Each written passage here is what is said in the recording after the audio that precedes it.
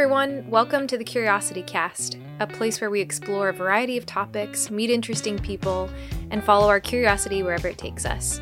I'm your host, Allie Merrill, and thanks for tuning in. This week, I'm chatting with Alfonso Majorana, who is a filmmaker and cinematographer from Montreal, Canada. He has worked on a variety of projects, including Jack Ryan, Long Shot, X-Men, Day After Tomorrow, The Great Gatsby, and Rumble, just to name a few.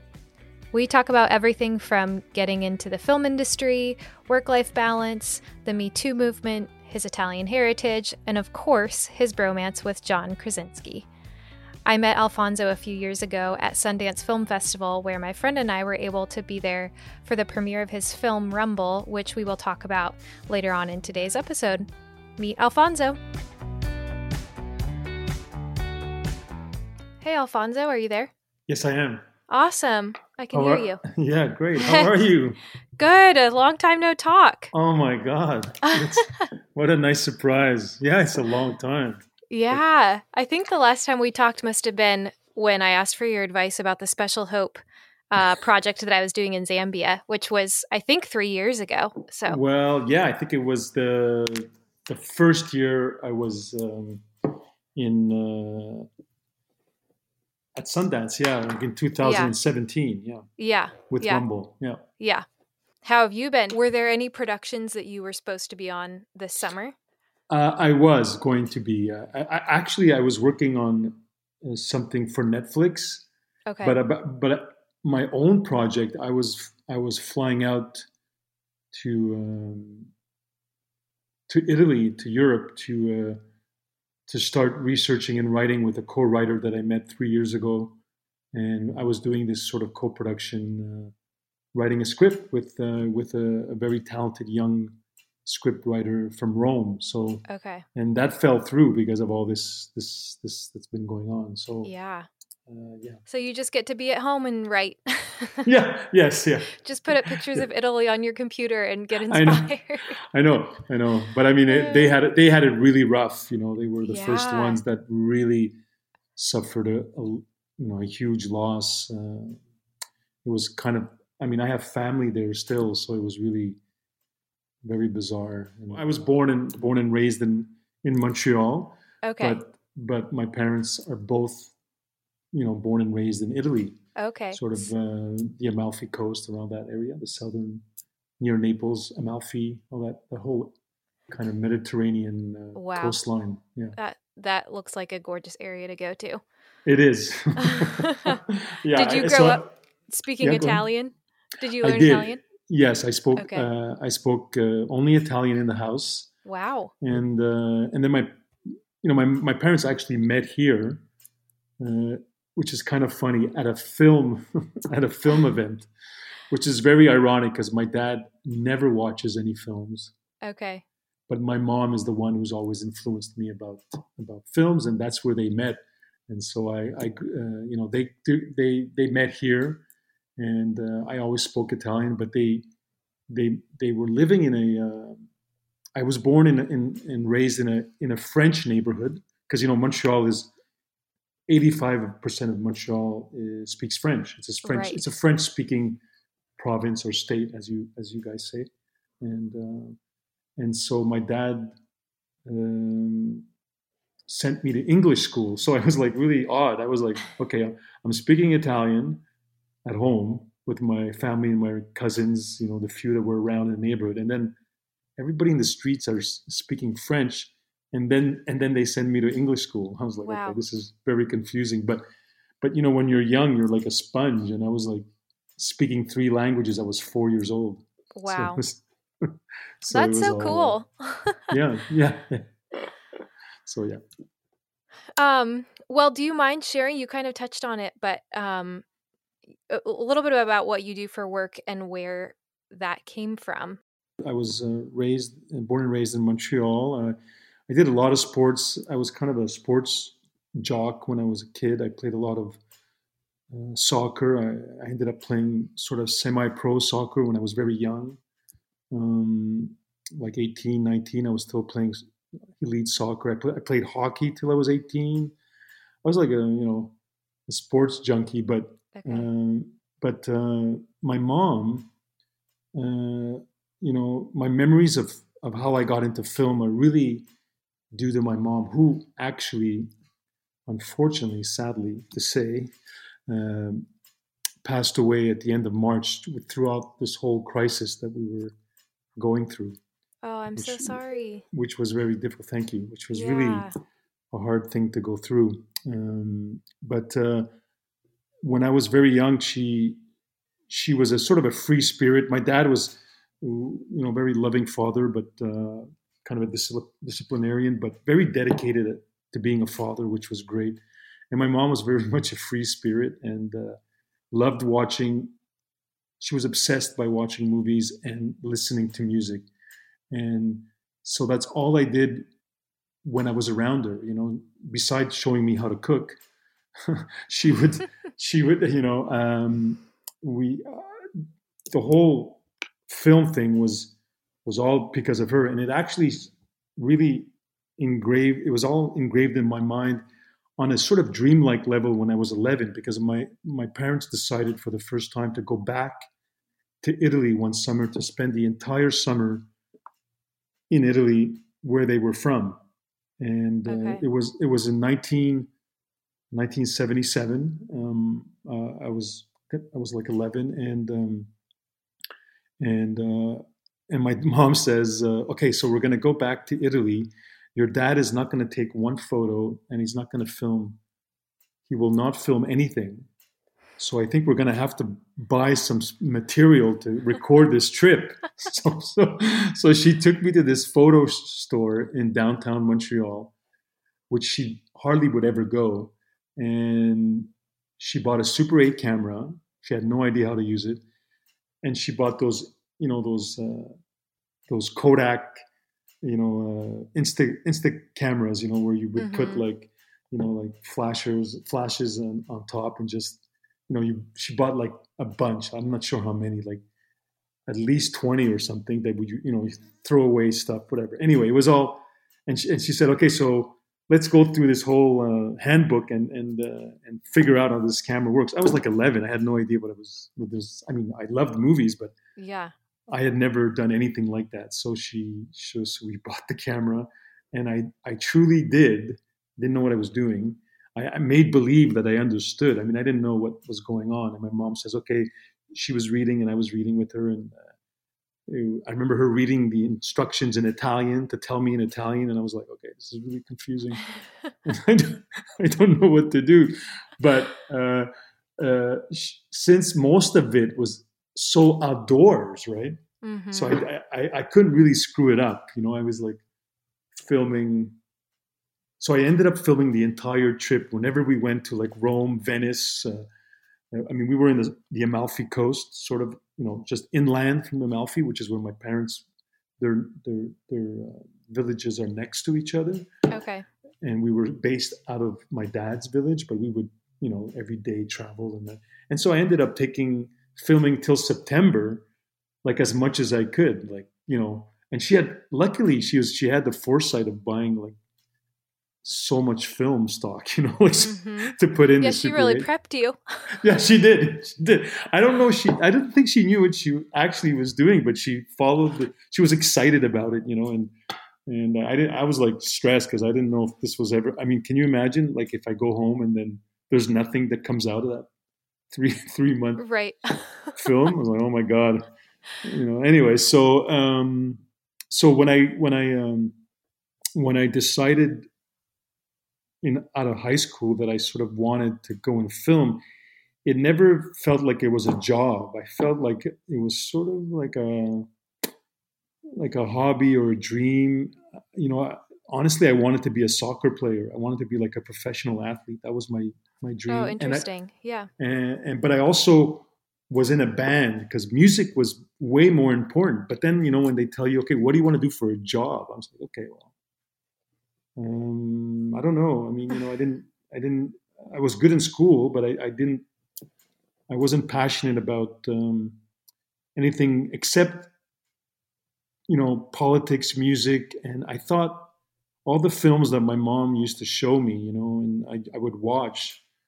were very, instrumental in my whole kind of upbringing of how I saw film. She liked to watch like political films, and she's not very political, but she just liked to sort of escape in this other people's realities, and whether it was Italian films or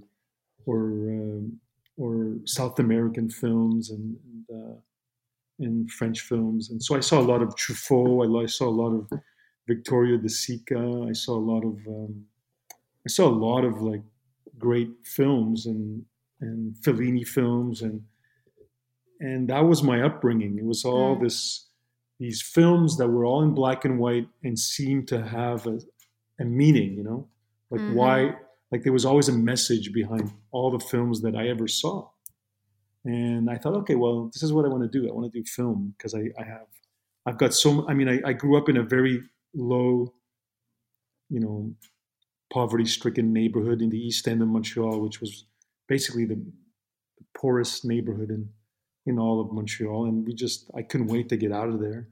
And so did my mom, actually. My dad was like, well, no, I'm working here. And my mom would say, well, why are we still living here? They hate us, we're not, we shouldn't be here, but I think that's why I was influenced originally. It was all intertwined. Like I could identify with some of those films, and then I could identify with people like Bob Marley and under that punk music, like The Clash, all that kind of stuff sort of like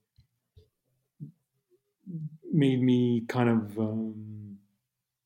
sort of build a little rebel in me when I was a kid. And because it was a tough neighborhood, I was very athletic, and my dad didn't want me to fight about, and get into that stuff. And I said, well, no, Dad, I can take these guys on, but it's like, no, there's none of that stuff here in our home. So I had friends from every different culture, both the French speaking that didn't like us, but there was a group that were my best friends. So I did find some solace into that. And I think that's why I wanted film. I thought, well, maybe I can't draw.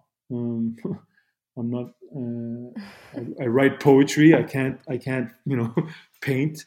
But maybe I can do some films. And the other thing is that I did have like when sometimes my people would ask me when I was a kid, what do you want to do? And my dad was like, don't say anything silly, like I'm like, and I'd say, well, I don't want to say I want to be a doctor because that's not what I want to be. And he'd say, well, what about a lawyer? I go, no. And then I did say it. Sometimes I would say architecture, and my dad would look at me, architecture? No, I'm not going to do that. Like, okay, so I would have fun saying it, but obviously never believing that I would ever be an architect. But there was something about it that I liked, because every time I would watch these films that were from Europe, I just loved it because I could see all the architecture in Italy, in France, in Germany, let's say, or in all these places that were not in Montreal. Like I said, oh wow, look at how all these places look so different. And then the Hollywood films looked so weird because it was, what is it? It's like they look so theatrical. It was like, because I didn't know what it was, but I mean, as you become a teenager, you realize, oh yeah, this is like a studio. It's fake. Okay, well, I'm not sure I like it that much. I mean, I like some of the films, but honestly, my favorite American film growing up was King Creole with Elvis Presley. I haven't seen that one. Okay. But what did you like about it? What stood out to you about it? Because it was black and white. It was it had everything that I like. Okay, it was black and white. It was in New Orleans, and it was this rock and roll music with this guy who was an amazing singer. Okay. And was a rebel. I said, okay, wow, this is like the greatest movie. and it looked real because it wasn't in a parking lot. It wasn't in a studio, right? Right. So you were interested in it, just from growing up around it. But how did you actually learn to be a cinematographer? How did that path go for you? I think well, when I got to university, I didn't know. I knew that I wanted to be a cinematographer because I thought that my script writing skills were not, great. And I thought, I mean, I'm 18. I mean, I can't write a script. I it didn't make sense to me. At that time I was writing a lot of poetry, and I really liked photography, and I liked the challenge of like how to recreate a photo and with light and all that kind of stuff. And I mean, I'm not very good at. I wasn't very good at following the guidelines of photography or cinematography. I just liked experimenting and learning by my mistakes. I wasn't very. I mean, I suffered from dyslexia when I was a kid, so every time I was in class, it was like, whoa, I don't understand anything. Like, reading stuff. So I always liked watching films, and particularly learning about how light would come into a room.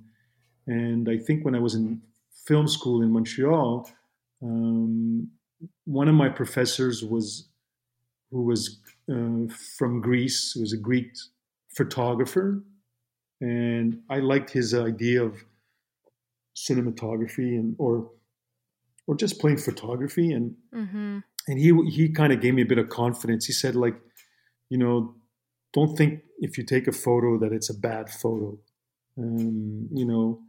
Like, never be satisfied with one angle, try many angles. I always remember him telling me that, like, and try something completely silhouette and try something completely, too much light. And so that you learn, don't, if you don't want to listen, if you don't want to read the instructions and the theories and it gets you confused, then just go out and do it. And that's what I did. And I think that to me gave me a lot of confidence in terms of developing a style and a love for cinematography. And then you can start telling stories again because of architecture and light and where the camera goes. And I always, it's funny. It's still today, like when I'm working as a cinematographer or as an camera operator on these big Hollywood films, the first thing I ask the director is, okay, where do you want the camera? Like, and then it's all, I don't know, like, how about here? Well, what do you mean, how about here? Like, why do you want it here? Like, what are you telling? How are you telling the story in that scene? And a lot of directors, I mean, they're working though, but they don't have that upbringing. They come from something else, which is fine. Everybody, but I've always admired people like Orson Welles, and who I think is probably the greatest filmmaker ever. What are some of the projects that you feel most proud of, or happy with how they turned out, or happy even with just your role in helping guide the direction of the movie?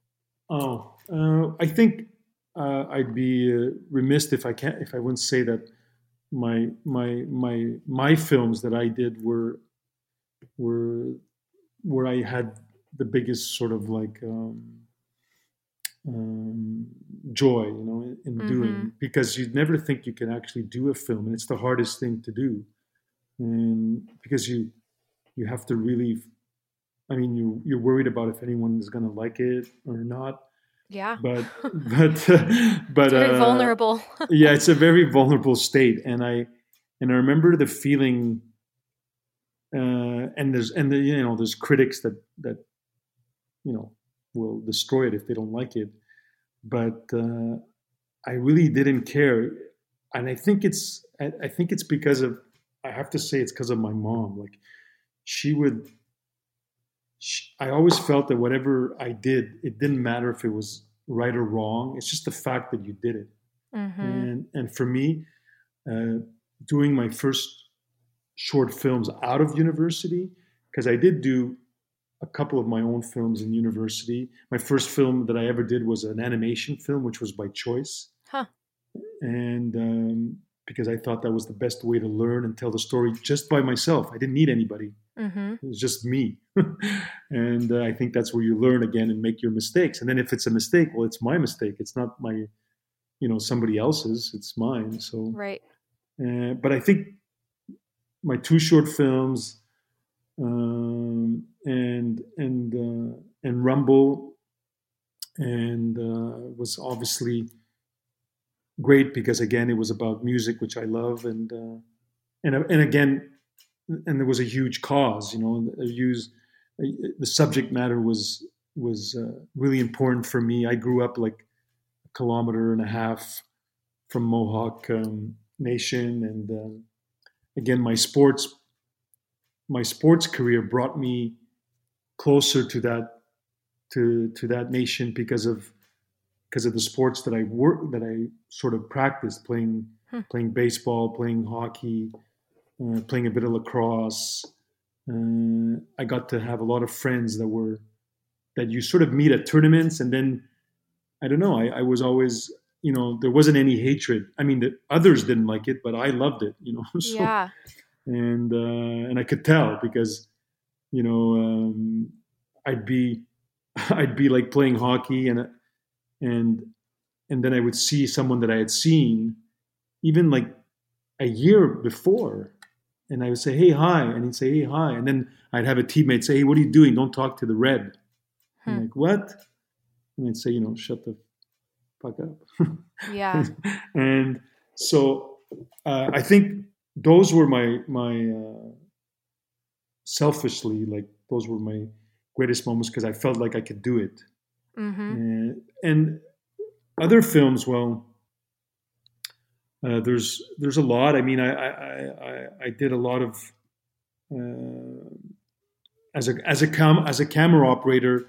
There's another satisfaction because when you work on certain films, you're allowed to play with a lot of technology, or you have more material, like a lot of techno cranes and a lot of dolly shots and all that kind of stuff, and that excites me all the time because movement of the when the camera's moving, then I feel like I'm telling a long story with the camera. If the camera's static, I feel like it's not about the movement and about the poetic part of film. So I can't say offhand which films. I did work on X-Men: Dark Phoenix, which was great because I got to work with an amazing director of photography named Mauro Fiori, who won an Oscar for Avatar, and I really enjoyed working on that film. I don't work often on the big studio films because there's a lot of like green screen, but I've done many, but I don't particularly like it as much. Okay. But he's a filmmaker as well as a DP, and there was always something a little more passionate and artistic about him that I connected. In fact, we become really close friends. He's born in Italy but grew up in Chicago, and we had a lot of things in common. So then it seemed like we met and then we connected, and then you know he encouraged as much artistic freedom to do a shot, and that was great. So that was it was a great experience because I thought, well, at least I got to do a big film like this, and somehow I got to express and share some artistic ideas with a director of photography who's really talented. Right. And that was great. So you mentioned Rumble, and that was at your screening, or I guess prior to your screening, that's where we met, was at Sundance, Yes. when that premiered. So would you mind sharing I'm curious why you felt like that story specifically needed to be told. I know you have an interest in music, but yeah, I'd love to hear your perspective on that. Well, I think, to be blunt, I think it needed to be made because it basically is the true and original history of music, Mm-hmm. and the fact that it's being told by an indigenous point of view, not mine. I'm sort of like the messenger, and so was Catherine Bainbridge, the co-director and producer. But I co-wrote and I co-directed, and I was the cinematographer for the film. But I thought that it was about time that we could sort of retrace music history, and by retracing music history, it sort of retraces American history, and history begins with indigenous history. So I thought it was like, okay, this is like the most unique opportunity to tell a story that's bigger than just music, and but it was important because you know the film needed to honor the contribution of indigenous culture, indigenous music, which was long overdue. And throughout the film, you see that the banning of music was a big part of American history. Banning, you know, ghost dancing, banning drumming. This was part of this sort of cultural genocide that was going on in America. And then, of course, it also became a territorial genocide by taking away their land. And I remember saying, well, everyone, I mean, if I ask you, or if I ask your parents or anyone, our neighbors, if they wake up in the morning and listen to the music and start loving the beat and loving the lyrics, but you don't see the face, or you don't see the person behind that music. But what if that person is indigenous, or half indigenous, half African American, or any other culture mix? Are you gonna? I mean, are people gonna acknowledge that maybe, as an artist? I mean, if you're an artist, I'm an artist. We're inspired by our cultural roots. And if I make a film, or if I write some poetry, I mean, chances are I have my Italian roots, maybe my Canadian roots, and my indigenous roots, because Canada is indigenous land, So something's going to come out of that. But that's definitely from my upbringing. So if Jimi Hendrix is making music and it sounds incredible, he was inspired by his grandmother and his uncles and aunts on a reservation, and this is where he learned music. He learned music through his grandmother's side of the family, which is the indigenous side. So I think the whole story, of course, of Rumble is basically a very common story. It's the story, for instance, of our executive producer Stevie Salas, who's in the film as one of the icons that we celebrate, and who's indigenous as well. And that's his story as well. He didn't realize, oh, maybe I'm playing music like this because yeah, I'm indigenous. I'm not black. People thought he was black. People thought he was white. Right. But all this kind of stuff. So it's sort of the same with, as you saw the film. If people have seen the film, Taboo, he just realized, well, I'm dancing this way. I thought I was dancing this way because I was Latino, but no, I'm dancing this way because, oh my God, he goes on the reservation and the exact dance moves are like his cousins and his relatives on his mom's side of the family, not on the Mexican side. But he loves both, and he embraces both cultures.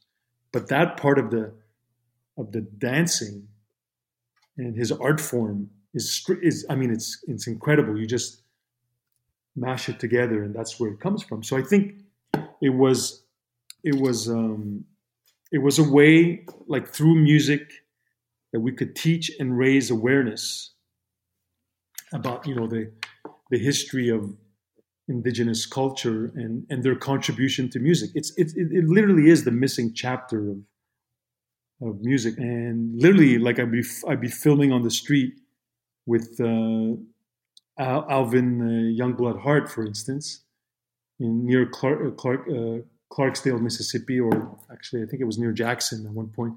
And these two young adults pull up in a car, and they're like, they ask me, they roll down the window and they say, "Hey, what are you hey brother, what are you filming? And they see that I have a film camera, and there's like an African American brother who's also, of course, indigenous, who's Choctaw, Mm-hmm. and they're like African American, and I said, I'm making a documentary on music. They're like, the blues? I go, well, no, not just the blues. And then I say it. I go, it's about the influence of indigenous artists on music, and then they walk out of the car, and I'm thinking, oops, did I say something wrong? Uh-huh. And they go, my aunt is Chickasaw. My cousin here, his dad is Cherokee. And I thought, yes, this is powerful. They were so proud of their indigenous roots. In fact, within minutes, they invited me to a concert that was, I think it was like 4 days later, they named all the 5 blues artists, and they also named what nation they were from. And I was like, wow, okay, this is really good. That's probably when you knew you were on the right track. Yes. Or it sort of solidified that in your mind, I'm sure. Well, yeah, and it also was it was really the divide. Like when you're in Jackson, Mississippi, when you're outside of New Orleans, they're secretly telling you this, right? When you step into New Orleans, when you drive to New Orleans, they're not shy. They're going to tell you straight out, because it's a different. They're not. They have a little more freedom to say that they're Native American as well. Like the Neville brothers. They're like, yeah. Beyonce is like Cherokee. I know her mom. I'm like, wow. What? Beyonce's Cherokee? Of course. We all know she's Cherokee. So we tried to call her, but she was pregnant and we couldn't get her. But still, but but you see that like Mississippi is like, they want to tell you in secret because they're still worried. There's still that oppression of being. It was tough enough to be, African American, but if you were Native American, it was worse. Right. And if you were mixed, well, then you had to make a choice. I'm either Native American or African American. And if you stood up for your roots, well, you were on the res. Wow. And if you weren't, well, you were African American, but you had no rights. But you had a house, maybe. Well, and that story it sounds like it really did need to be told. And I learned a ton from that documentary that I had no idea about before. And I think what stood out to me was that so many people were invested in the success of it and saying yes to being in the documentary, that they just saw the value in people needing to hear the history of music and really where it came from. Or, maybe, would you say, is it about American music specifically? Or I don't remember if it differentiated to internationally as well. Yeah, I think it that's a really good question. Sometimes I feel like it's not about American music, but I can't be snobby about that because it is, I guess, the roots of American music. But at the same time, there was music before, and that music was indigenous. Right. The indigenous people were the first that were enslaved in what we know as America, right? In North America. They were the first people that were enslaved. And then there was the trade, with slavery in terms of all the slaves from Senegal that came over to the U.S. and they sent Native Americans back. Not that many because they knew the land, they could hide and all that. But so there was music before, and then when people like that are together and they share the same struggles, well, they share something, right? They share, a lot of them intermarried, a lot of them shared their music, but the basis of like what we know today as like jazz and rock and roll and all that, well, you have to say that it's like the indigenous music and the beat and the culture that's what it is. I mean, the African beat is a different beat. It's a beautiful beat that also finds its way, through music, probably even more so today now, than than before. But I think, yeah, I think it's the roots of American music. I think you can't deny that indigenous contribution is part of the roots of American music.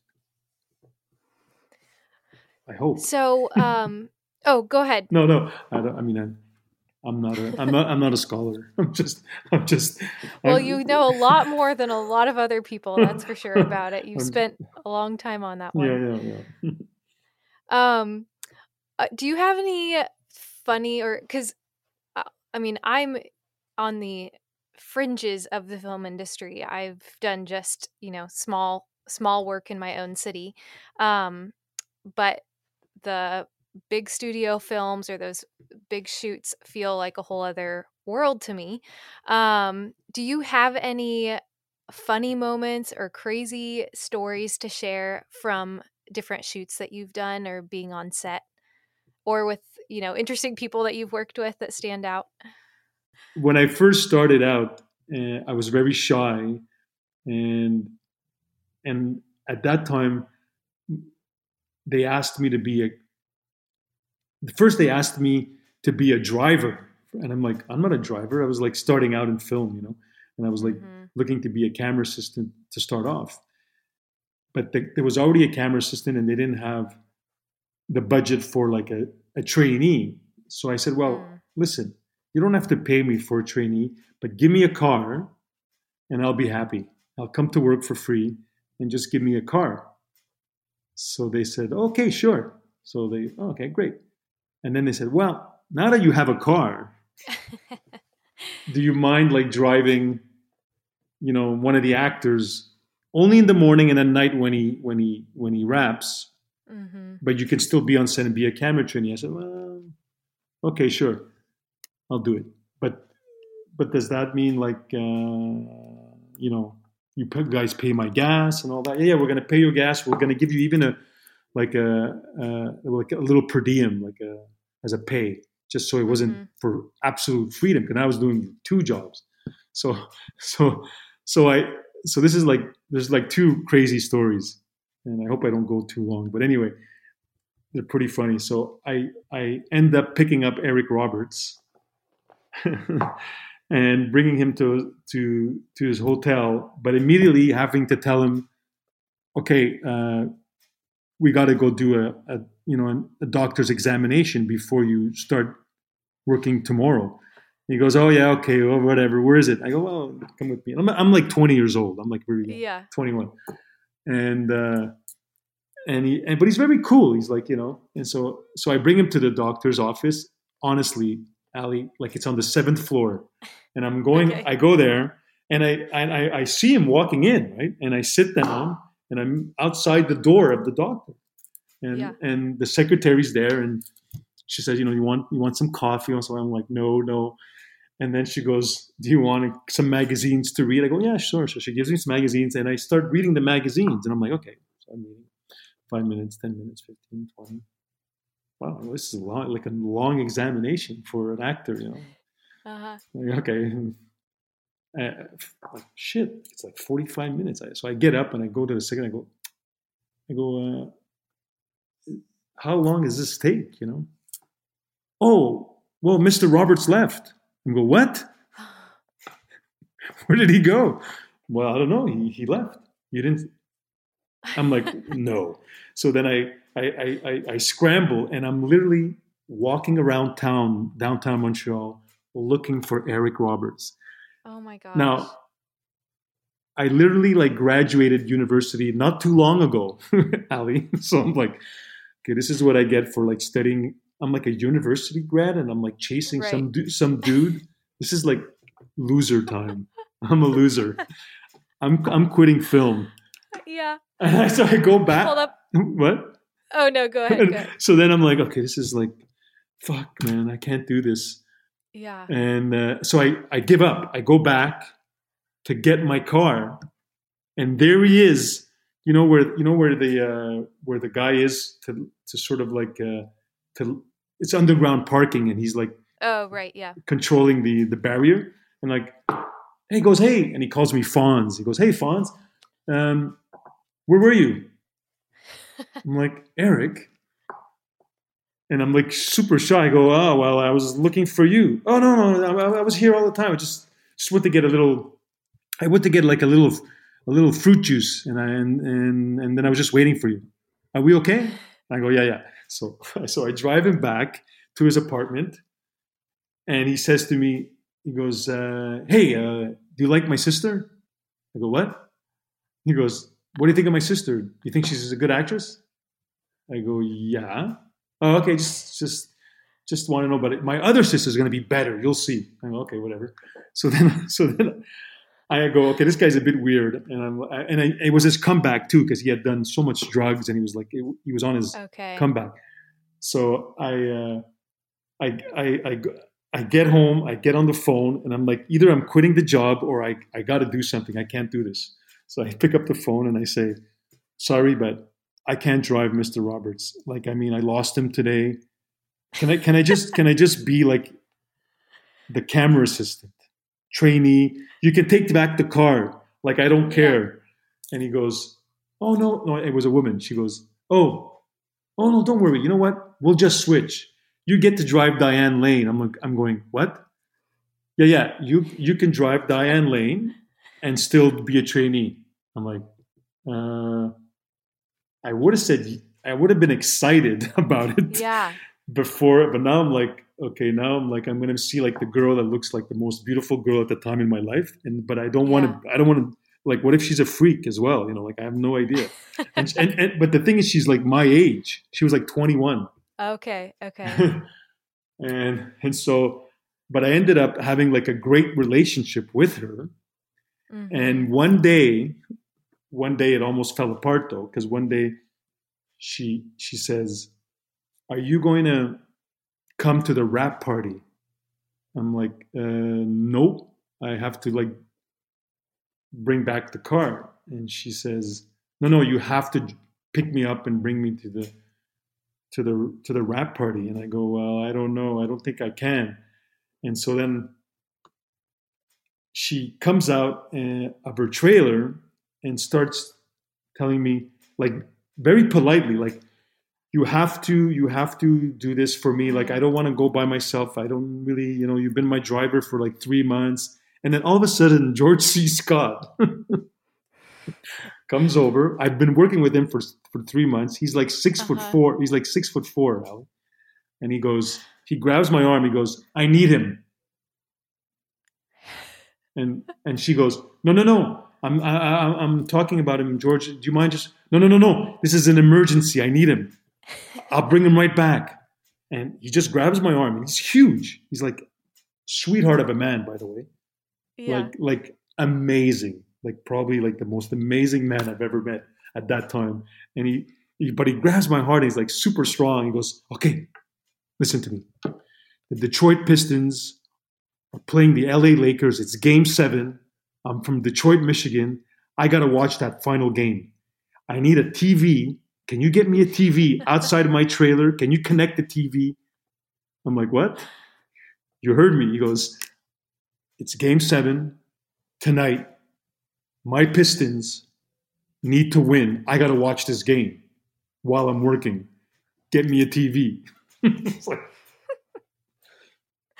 a university graduate. Oh my gosh. Anyway, that's the story. Wow. Yeah, so you kind of had to do the grind for a bit, it sounds like, and just do whatever they told you and fill in their emergencies. Yeah, but I always wanted to make sure that I was also doing camera, like I'll do that stuff only once, but I'm not only doing that. I'm not just driving. I'm like, I just graduated university. I don't want to drive, but I did drive. Yeah. I did drive, Diane Lane, which was okay. That worked out all right. That worked out fine. but I was like, and then she was kind of upset, well, not at me, but like at George. And I'm like, fuck, man. Yeah. And I got him a TV, and he was like so happy. And he'd be doing a scene. And I was like the camera trainee, and like I'm not supposed to, in those days, it was really like male dominated crap, that I hated. Like, it was like, Okay. hey, you can't talk to the actors. I go, like, bullshit. Whatever. I can talk to them. And of Mm. course, Diane would be talking to me because I ended up being her driver. So I, like, obviously I'd be talking to her. She'd be talking to me. Hey, Fonz, how was your weekend? Hey, did you see this? Did you do that? Like, Mm-hmm. and they were upset, and but he would like, he'd do a scene and then he'd turn around and go, what's the score? I'm like, 47-41. All right. Who's leading? How many rebounds does Rodman have? He'd be asking me this stuff. Oh my It was gosh. like so funny. Wow. Well, I'm glad you've graduated from those roles. Yes, I'm yes. sure you did pretty quickly too. It sounds like you were good about drawing your boundaries too, which seems important Well, in the film industry. it is, and I think I mean, I was I didn't grow up that way. My Mm-hmm. idol was my mom, and so I respected. First of all, I liked working a lot with women on set. I was the first Montrealer that had a full time second camera assistant who was female. There was no one in Hmm. Montreal. That's awesome. Yeah, So especially back then too. yeah. And I mean, I can tell you like really a brief story when I was in Vancouver, which is Mm-hmm. when I studied. I left university. I studied when this happened. I was now a camera assistant, but there wasn't that much work in Montreal. So I went to Vancouver for about 4 years. My roommate was an ex-university friend of mine who was from Barbados, African, right? And Mm-hmm. Vancouver's like white, like super white, right? Mm-hmm. This is like the 90s, and it was really white. And I was like, and I remember the first day that I got a job after I did like a cinematography course, specialized course through UCLA in Vancouver. This is why I went to Vancouver in the first place. And I remember shooting a film in black and white, and then I won an award, and then I got a job as a camera assistant. So I was my Mm-hmm. first day on the job with a very well-known now director of photography. He just did Game of Thrones. He did Ray Donovan. His name is Okay. Rob McLaughlin, a super nice man. The first day on the job as a camera assistant, the second camera assistant, I get there and the focus puller, as I opened the door of the truck, I haven't met him, right? I didn't know who he was, just his name. Mm-hmm. He looks at me, he's in the truck, he goes, are you Alfonso? I go, yes. He goes, okay, well, I like my eggs. I like scrambled eggs, a bit of bacon, and some beans on the side with a coffee, milk, 2 sugars. I looked at him, I go, excuse me? What's that? He goes, that's what I like for breakfast. I go, good. I don't eat that shit. No. He goes, I want you to go get it. He goes, no, I don't go get that stuff. I mean, just go get it yourself. First of all, I don't, Yeah. And then he went to complain to Rob McLaughlin, the DP. Uh-huh. And and he said to me, then he came to me and goes, listen, I'm a camera assistant, not a food assistant. Mm-hmm. So either I stay or you just fire me. I'm not doing that shit. Good for you. You know what I mean? That's tough to say when you're just getting into the industry. I mean, it's tough to say no to things when you feel like, well, I think a lot of people feel like they have to do anything, and you knew what you were worth and you knew what job you were there for. And so that's pretty impressive that at that time you were able to do that.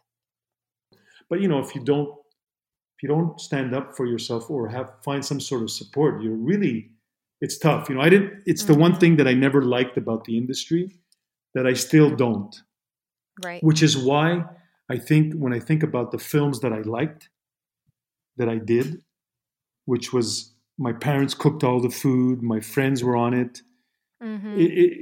It was a positive experience, and Right. it was like fun, Yeah. because that's what it's supposed to be. Right. To me, it's like being a kid. It's like that's what I like about film. It's like you don't have to. There's so many things in life that go on that if my job could be, if I'm not good at being a doctor, which is what I would love to to to have done, Mm-hmm. At least can I have fun and have an environment that's fun and safe and kind of childlike a bit, but Mm-hmm. so. Have you, since the Me Too movement, have you seen much change in the industry of either the way people act or protocols or set rules, or even people speaking up more? Have you noticed any difference, or does it feel pretty similar to how it was before? I mean, the difference I feel that people are aware. I think what it's done on a positive light, it's allowed, let's say, the men, or I mean, sorry, the women, and some men maybe that feel, that they're being sexually harassed Mm-hmm. or mentally harassed, because there's also that mental harassment that goes on film Right. sets. It's disgusting, right? So I feel like now that there's a way for them to feel empowered and feel that they're not alone, but the guys, the men, or some women. I can tell you of a woman who approached me like 15 years ago, and she is super well known, like an Mm-hmm. actress. I mean, who some of the men will do it they'll find a different way. It's sort of, I don't say it's a sickness, but it's like this, they feel like they just want to do it. Mm-hmm. And I noticed that if they go, well, a perfect example is last year when I went to Morocco. Imagine this: you leave, you go to Italy, and you go to Morocco, and we had a camera assistant, female camera assistant, fantastic, who worked with me. And it took her at least 2 or 3 weeks, and she finally said, "Hey, can I just ask you something?" I said, "Yeah, sure." Um, she goes, and she spoke like 4 languages, including Italian. Okay. And she Yeah. said, "Do you know this camera assistant from Montreal called so and so?" I go, "Yeah." And I looked at her and I go, "Oh my God, don't tell me." She goes, "Well, I last year he harassed me, and I didn't. I tried telling, the DP, and I know who that DP is. Like, they're 2 local guys from Montreal, Mm-hmm. Mm-hmm. and you didn't get any support." And she goes, "No." And I wanted to quit, and I was crying at home. I said, "Oh my God." Well, that's all I needed to know. So Mm-hmm. then when I got back, I hardly ever work. He's a focus puller, and the DP, I had never worked with that DP. Lo and behold, this past year, for the first time, this DP, I end up working with him for a brief moment, Didn't know him, and he was like, "Oh, hi," it was all nice and friendly, blah, blah, blah. Literally the same day, I said, "Hey, by the way, I just want to say someone says hi to you." I go, "Oh," she goes, "Who?" A really amazing camera assistant that I know from Marrakesh. And he looks at me and goes, "Oh, really? Who?" And I say it, the name. "Oh, yeah, yeah, yeah, yeah, yeah. Well, yeah, she's good. Well, I didn't have to deal with her too much." I go, "No, no, no, no, no. You did have to deal with her, because she came to you and said that so and so was sexually harassing her, and you didn't do anything." He goes, "Well, Wow. and then he goes, "Oh, he's just playful." I go, "No, no, no, no. What do you mean just playful?" Oh my gosh. You know what I mean? So I think Yeah. things have changed on set. Uh-huh. I think, I think the key is for, I've always made myself available, and I found out recently that one of my camera assistants that I've known forever, that she was harassed, and she never told me.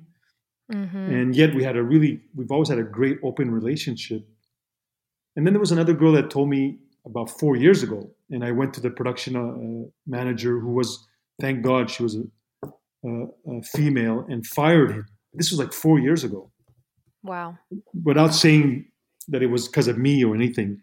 But Right. she sort of didn't say the real reason, which now today might be better. In those days, she made up a reason and got him fired. Today, she can say, "Well, you sexually harassed him. You're out." Right. Which is the major change, you know. Okay. But I think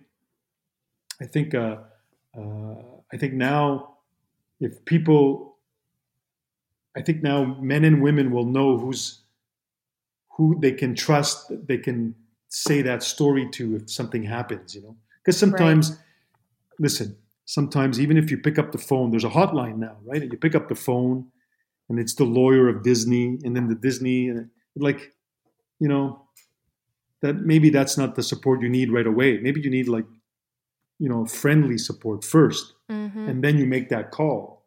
I just have one more question for you, and I'm curious because it is related to COVID and the time that we're in. I'm curious what you think is next for the film industry with everything that's going on.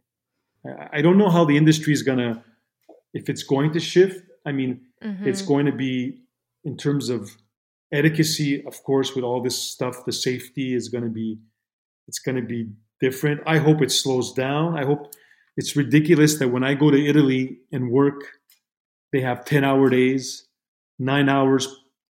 Actually, it's 8 hours and a half of actual workday and an hour and a half to eat. They're still making James Bond movies in Italy. So why is it 12-hour days, which are actually 14-hour days, that sometimes are pushed to 16-hour days? Wow. Which is the norm. You know, like I average between 65 to 80 hours a week on a film set. That's crazy. That is not sustainable. It's not. I'm tired just hearing that. Yeah. Like like you're just destroying the fabric of family. You're destroying the fabric of a relationship. You know, if you're in one, what about your relationship with your kids or with your friend? I mean, this is all gone to waste. I mean, if I'm working in an office, doctors who do a way more important job, but, you know, they're working 30 hours a week or 35, at the most 40. Why am I working 65 hours a week to do a fantasy film? Yeah, it's not worth it. No. Yeah, what is it all for? What is it all for? Like cut the hours at least, but they're never going to do that. I'm not sure. You know, I don't know. I would love that if they would just go like 5 hours in the morning, eat an hour and a half, and then another 4 hours in the afternoon. Too bad if it takes 40 days to do a film instead of 30. Yeah. Everybody's going to see their family. There's going to be less divorce, less domestic abuse, less AAA members. I mean, come on. It's all related. And much more balanced people would be in the film industry if the schedule allowed for it. Well, yeah. I mean, if you walk on set and if your family like visits you on set, you're an anomaly. Like, oh my God, look, he's got a family. And then kids, oh my God. Like, that's so sad. It's very sad, I'm telling you. Yeah. But I don't want to discourage you, but I mean, it's no, I mean, it's the reality of it. I was looking at your IMDb profile and noticed that you worked on Jack Ryan. Yes. I think John Krasinski is one of my like top 3 favorite actors. Did you meet him in that process of filming? Oh my God, we hit it off so well. He's amazing. He's such a nice guy. I'm glad you said his name. Yeah. Yeah. He's amazing. I was the operator for that show. And in fact, the second season, which was not shot in Montreal, he called me, wanted me to join him in Colombia and in I think it was shot in Colombia. Colombia and New York, and a little in Vancouver, I believe. No, New York, Colombia, and I couldn't go. And then he got his assistant Allison, who was on set all the time, to call me again in case I changed my mind. He's a sweetheart. That's awesome. He's super I'm glad nice. to hear that because he seems like a real down to earth person. just from what I've seen of him. He totally is. And he loved, like, there was this really funny, like, director, the director of Imitation Game. I don't know if you ever saw that movie. Yes. Oh, yeah. Yeah. So he did the pilot of the show, and he has a very thick Norwegian accent, you know. Oh, interesting. So when he would say my name, it would just make John laugh, you know. And so every time he would say, because people call me Fonzie or Fonz, you know, whatever for short. Uh-huh. And then he would say Fonz, you know, but he would say it, so John would imitate him. He would say Fonz or Fonzie in this heavy Norwegian accent, and sometimes and the guy would say after a shot, he would say, you know, Fonzie, that was amazing, and John would imitate it all the time, and just to show you how nice he is and very, like, down to earth, because you know his wife is what's her name, Emily Blunt. Emily Blunt, right? Yeah.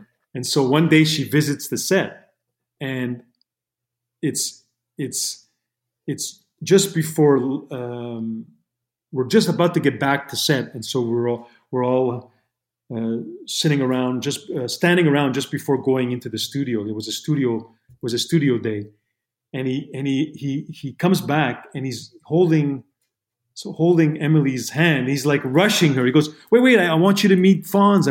And she's like, Fonz? He goes, yeah. It's a long story. He's told me about it. It's a long story. And she walks in, and she's like laughing, and she's like very British, you know. And she goes, hi. So there's a bromance. So she says, you know, there's a bromance with you and my husband. I go, well, we're just laughing. She goes, oh, it's so nice to meet you. And then we spoke for 15 minutes, and it was like, wow. And just, you know, very down to earth. What did you do this weekend? You know, and of course he loves sports, so he spoke a lot about sports, and he's a great guy. So I can tell you that he's awesome. Great guy. Yeah. I will say that I DM'd him on Instagram. Oh, did you? Of course, that's the only way I know how to get in touch with him. And of course, I haven't heard back, but he's on my list, and I want to get him on my podcast. So you can put in a good word for me, right? Oh yeah, for sure. With your bromance with him. Well, you know, if you could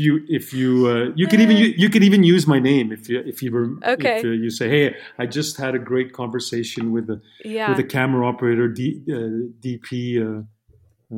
From Montreal, who worked with you on Jack Ryan. Yeah. he's really funny. One day, if it ever happens. One day. Yeah.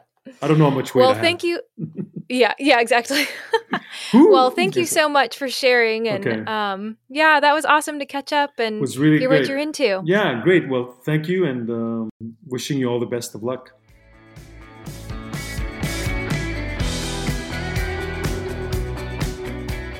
Okay, John, you have heard it from Alfonso himself, so hit me up if you want to do an interview. I would not turn that down.